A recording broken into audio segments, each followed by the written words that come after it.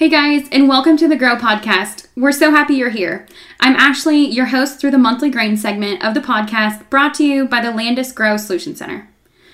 On today's episode, I have Matt Hackford, who is the Feed Products and Services Team Lead, to talk about grain as we think about feed consumption, feed demand, and how Landis is shaking up the industry with its feed division and partners. Matt, welcome to the podcast. Oh, thank you for having me. Tell us about yourself and what you do here for Landis. Yeah, my name is Matt Hackford. I live in Carroll, Iowa, here in west central Iowa. I've spent my career in agriculture and feed and livestock. Here for Landis, I lead overall strategy and the team that's responsible for providing grain into the feed industry.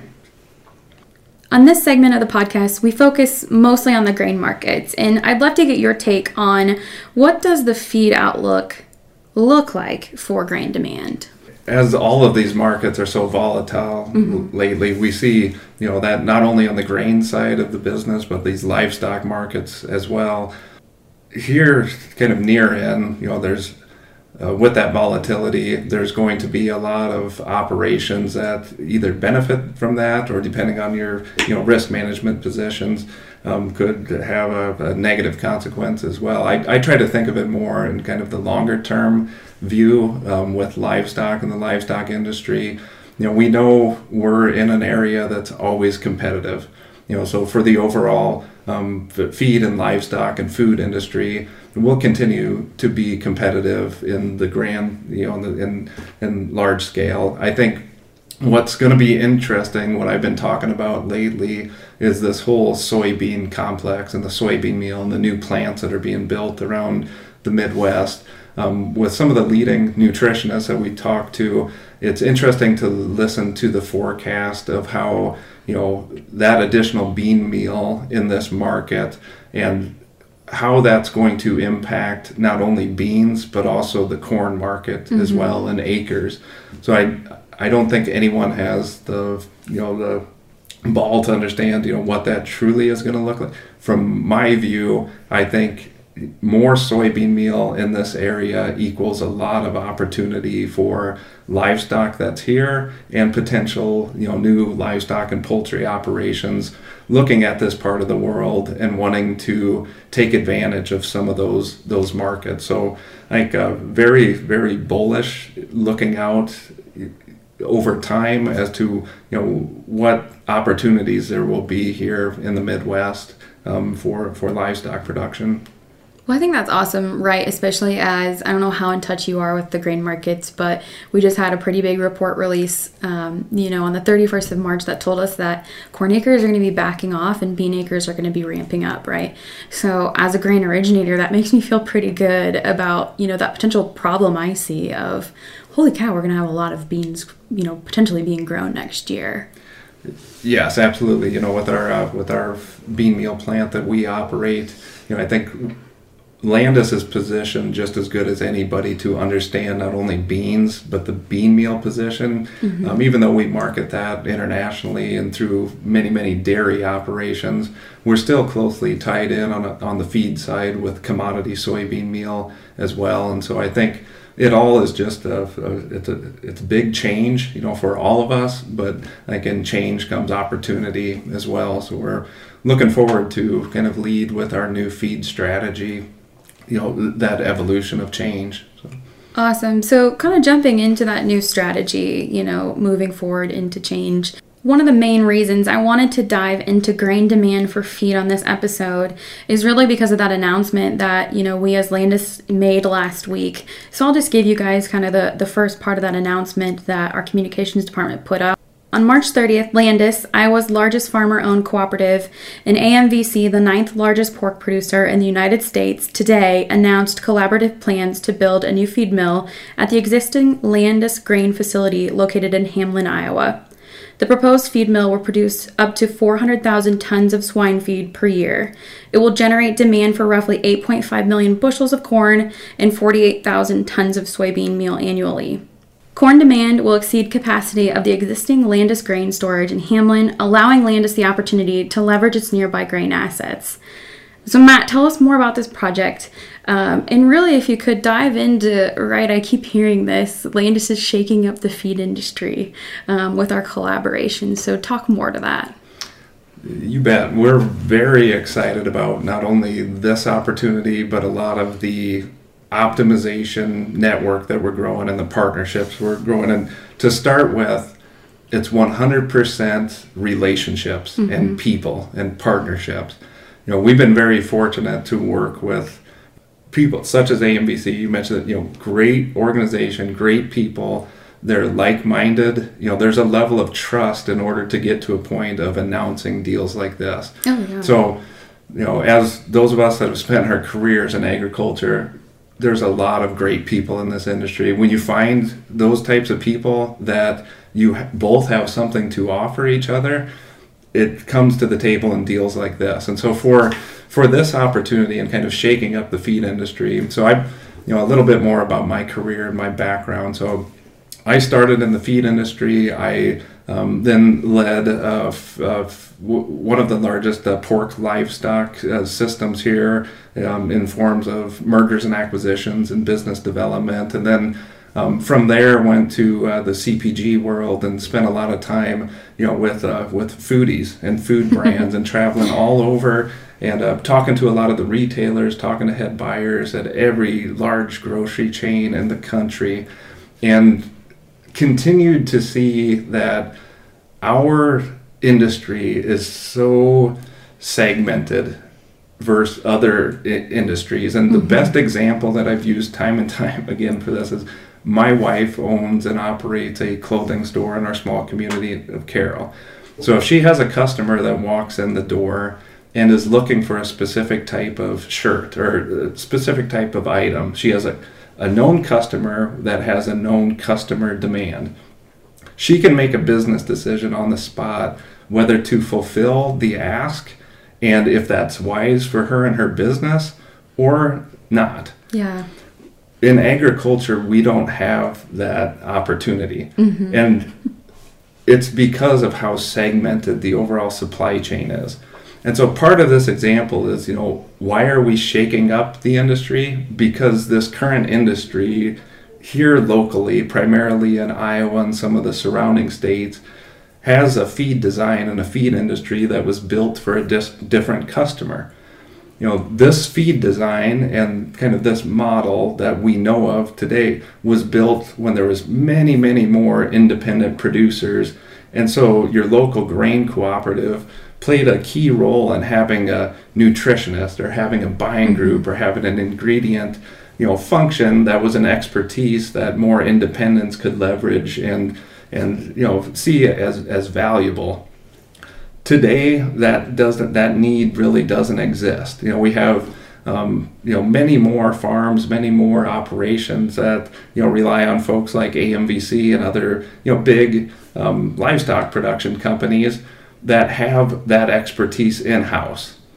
And so us shaking up or changing the feed industry is really it's very simple. It's giving the customer what they need.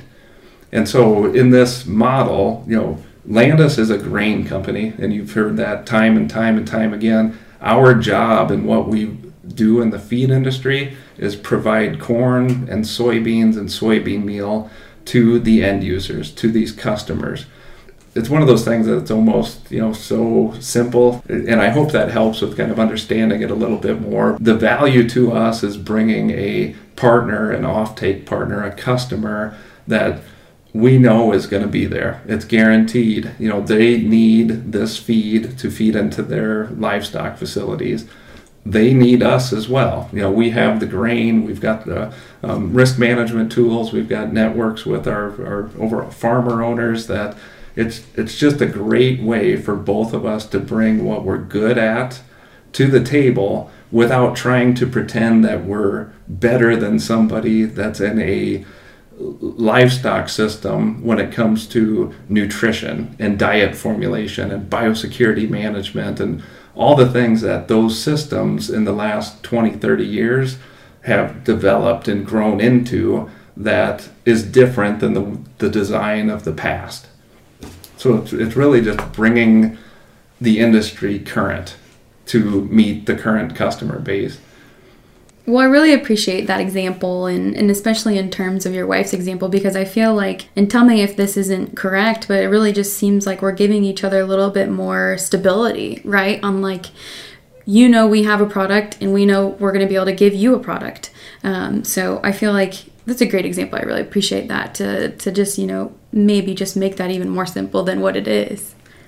Yes, and that's stability. That's a great way to explain this too, because with that stability, you know, the reason why there's stability there is because there's trust and we're staying within our lanes. Mm-hmm. So AMVC, with their ability to formulate their own diets and to, you know, as an example, if there's a new feed ingredient that comes to market, DDGs, you know, 2.0, they have it within their control to invest in that new ingredient, to add storage, to, you know, add the new biosecurity, latest state-of-the-art technology, to, you know, invest in the new pelleter, whatever the new technology is.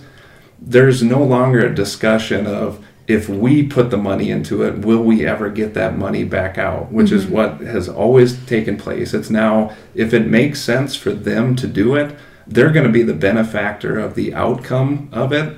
And so keep that decision making within that same group. And that's where the opportunity comes, because with that stability comes market opportunities that you wouldn't have. So if they have a large retailer that wants a certain type of corn or a certain type of ingredient, they can now run the return numbers on whether that makes sense for them and implement the technology without being kind of beholden to somebody else and them seeing eye to eye with that same group. So I really do think it's not only, you know, good for Landus, it's good for feed industry and technology in general to evolve. So.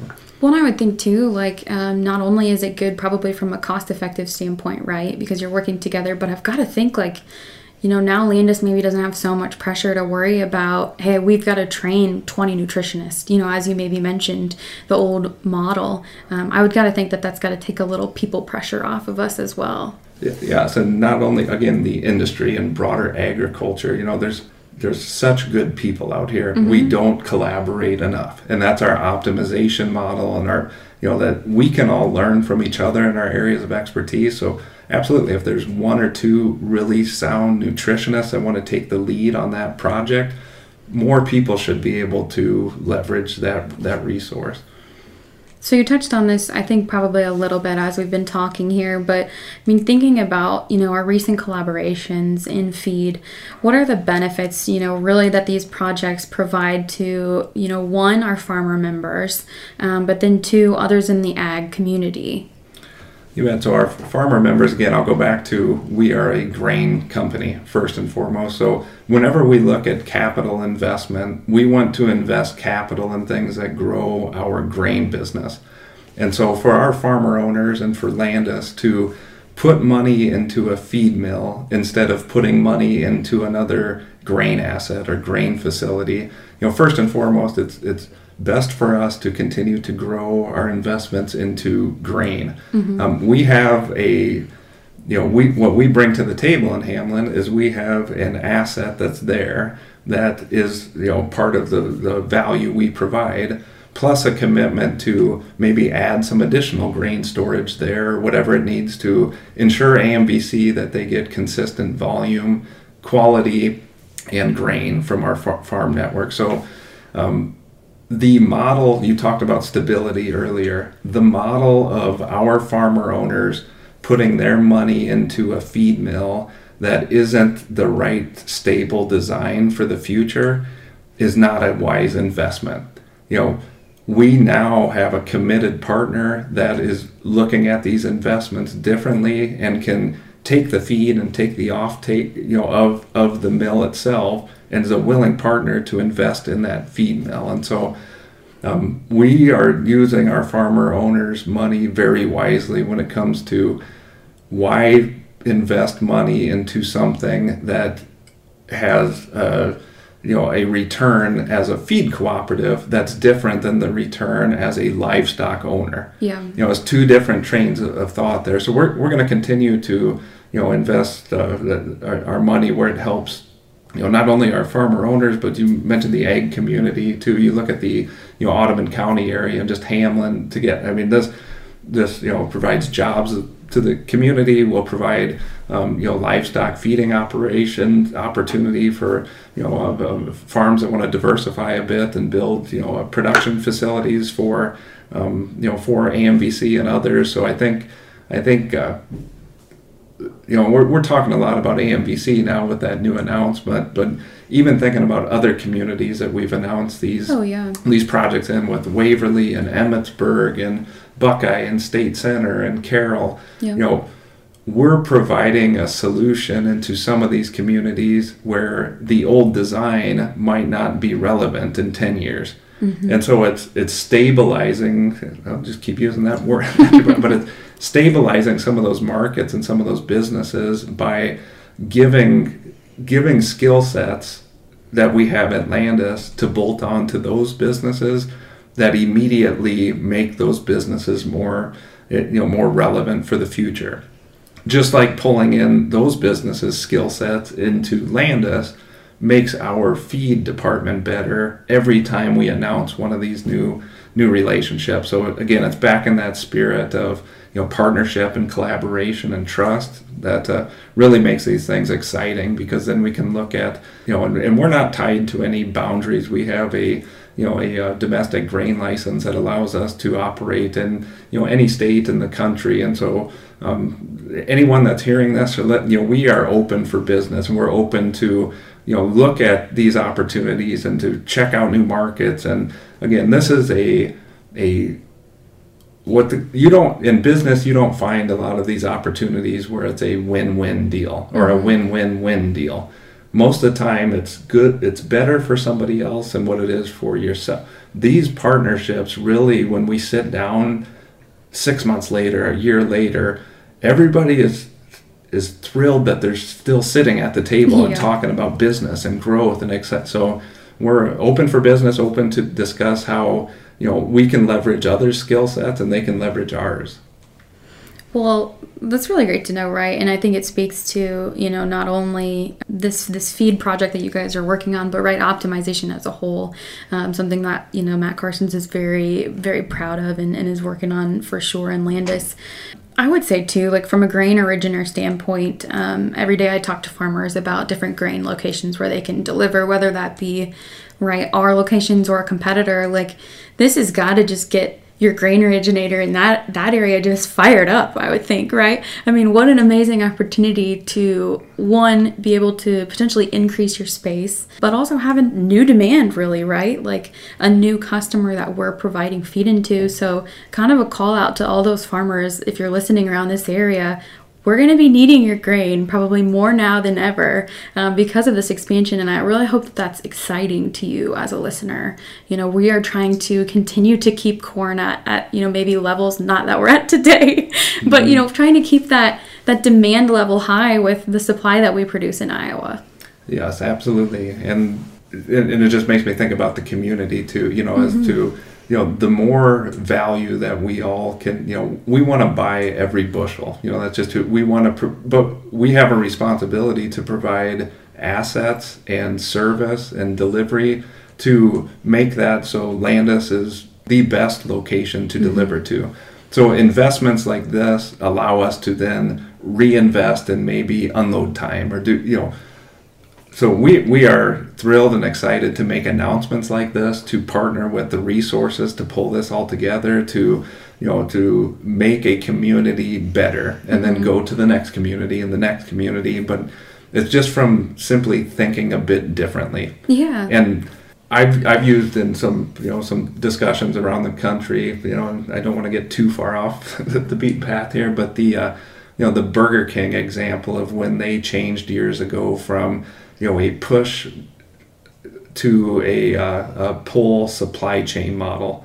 And what I mean by that is, when you used to go into Burger King and get a burger, they would wrap it and it'd be in the trays behind the counter, and you'd get your cheeseburger, and you'd have whatever they put on it on that burger.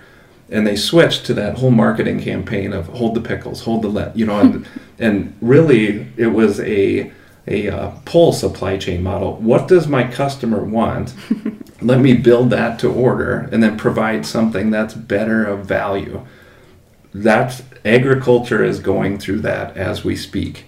Retailers, consumers are asking for certain things. This blocked and segmented supply chain has not allowed a lot of that to take place, but it's coming. And systems that recognize that are building these partnerships and networks to have asset bases and supply chain models to listen to consumer and retailer demand and be able to deliver on it. That's what we're setting up for the future. So moving back into our conversation and kind of shifting gears, I want to go and talk into the topic that is probably pretty negative in the industry today. We've been hearing a lot about the avian influenza, lately in the news and all over the media, quite frankly. How does avian influenza impact the feed industry?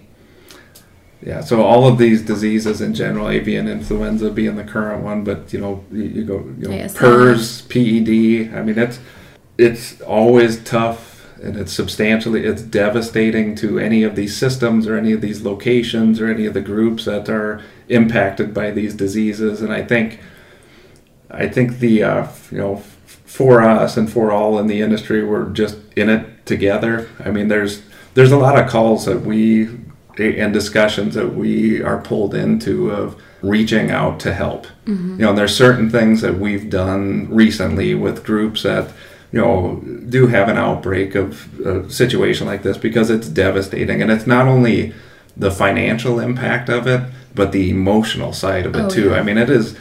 I'm thinking about back years ago when this was a major impact, and I was dealing with groups in the Shenandoah Valley in Virginia, and one of the gentlemen I worked with was part of the Army National Guard in New Jersey, and had to go in and help euthanize some of these birds, and just the mental strain for all involved and the financial strain and the whole industry. It's something we're all in together. And so if there's ways that Landus can help, whether it's through working through different corn commitments that now you can't take that corn or you can't take that soybean meal and you need an off-take partner. We do a lot of that people don't even know about, where we're reaching out and trying to help. Because I think that's when any of these devastating events like this, it's what can we do to help?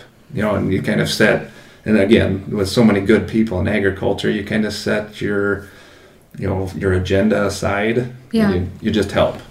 Yeah, even me. I mean, I had no idea that we do anything like that, which I can imagine, right? Even just last summer, we had a lot of ethanol plants that weren't accepting corn. And, right, you've got a really hot farmer who's really upset at that decision. So if somebody could help with that, that's obviously a way different situation than, what we're talking about here in the animal nutrition industry. But that's really awesome that, we explore things like that.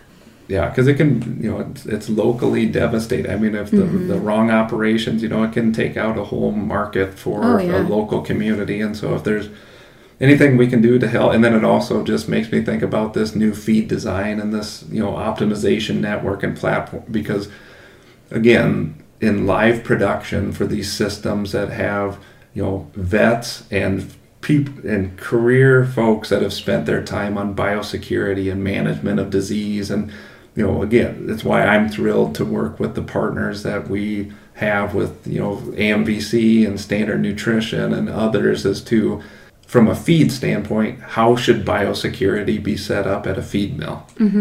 It's not best for a farmer cooperative to be designing best-in-class biosecurity management practices. It's best to pull in those trained experts and say, for the feed industry, how do we leverage all the things that you do at your layer operations or your sow farms? I've worked on many truck wash builds and fumigation chambers and all the things that are really, strict biosecurity projects. Knowing that there's others and being a bit humble with knowing that there's somebody else that you can pull in to help, and that can help the situation. So again, we want to play that part in the grain world. If there's somebody that needs our help, that's where we're networked with. We can help any of these events that take place. So. Gotcha. And last question that I've got for you is the tough one, right?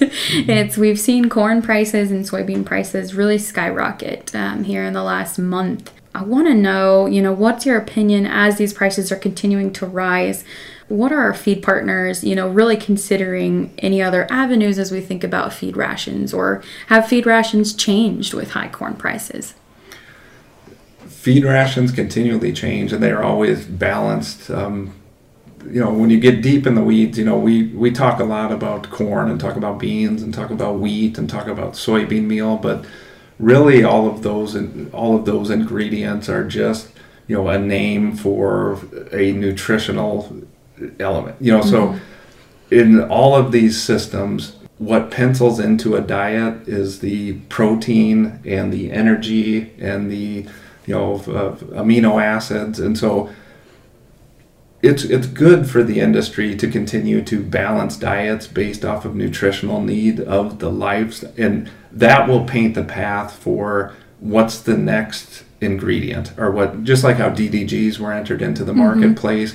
They play a part in diets today because financially they make sense from the nutrition that they provide. So it's looking forward a bit. I think that those ingredients will and should continue to change, and a healthy feed industry is one that has the agility to pull those products in. And that again goes to this feed model where it's the end livestock users that get the benefit or the consequences of not keeping up with that pace of change.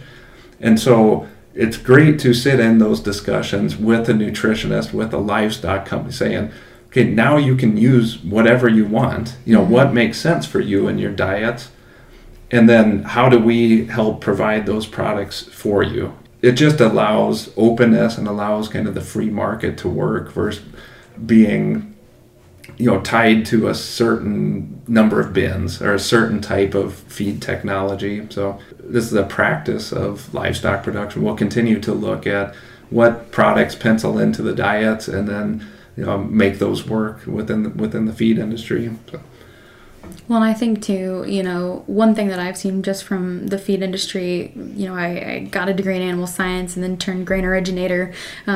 We raise cattle on our farm, and I think the one thing that the farmer is really good at, and I assume our partners are really good at, right, is flexibility and figuring out, hey, what do we need for a ration, and then what products are available and what cash flows. And to bolt on, as we continue to evolve in that supply chain model, different things will be coming into thought than what we haven't had to deal with. So most of the time when we think about diets and formulations and products, we're thinking about price point. Yeah. What's the cost? We don't talk so much about how does this ingredient change the belly fat for the bacon of the pig. We'll be evolving as an industry through that. It is a consideration, but it's held with certain entities that really don't have much of a play into the feed industry or into row crop farming.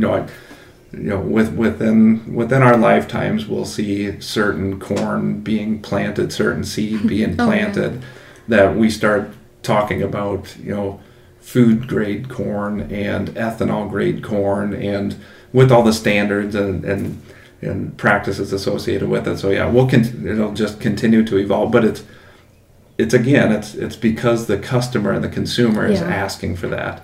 Whether it's a pork loin taste attribute that they're missing, some fat content in, as to how does our feeding practices, make that a little bit more, fatty type of product. We have to be open to listening to the customer, and we have to have a design where we're working collaboratively and not kind of we can't do something because someone else owns something, or we can't do that because I don't have control of that. we will evolve. There's an evolution process here too. So.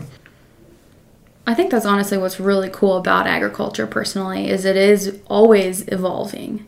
Just wanted to double check, is there anything that you wanted to add or anything that you'd like to kind of expand on before we wrap up?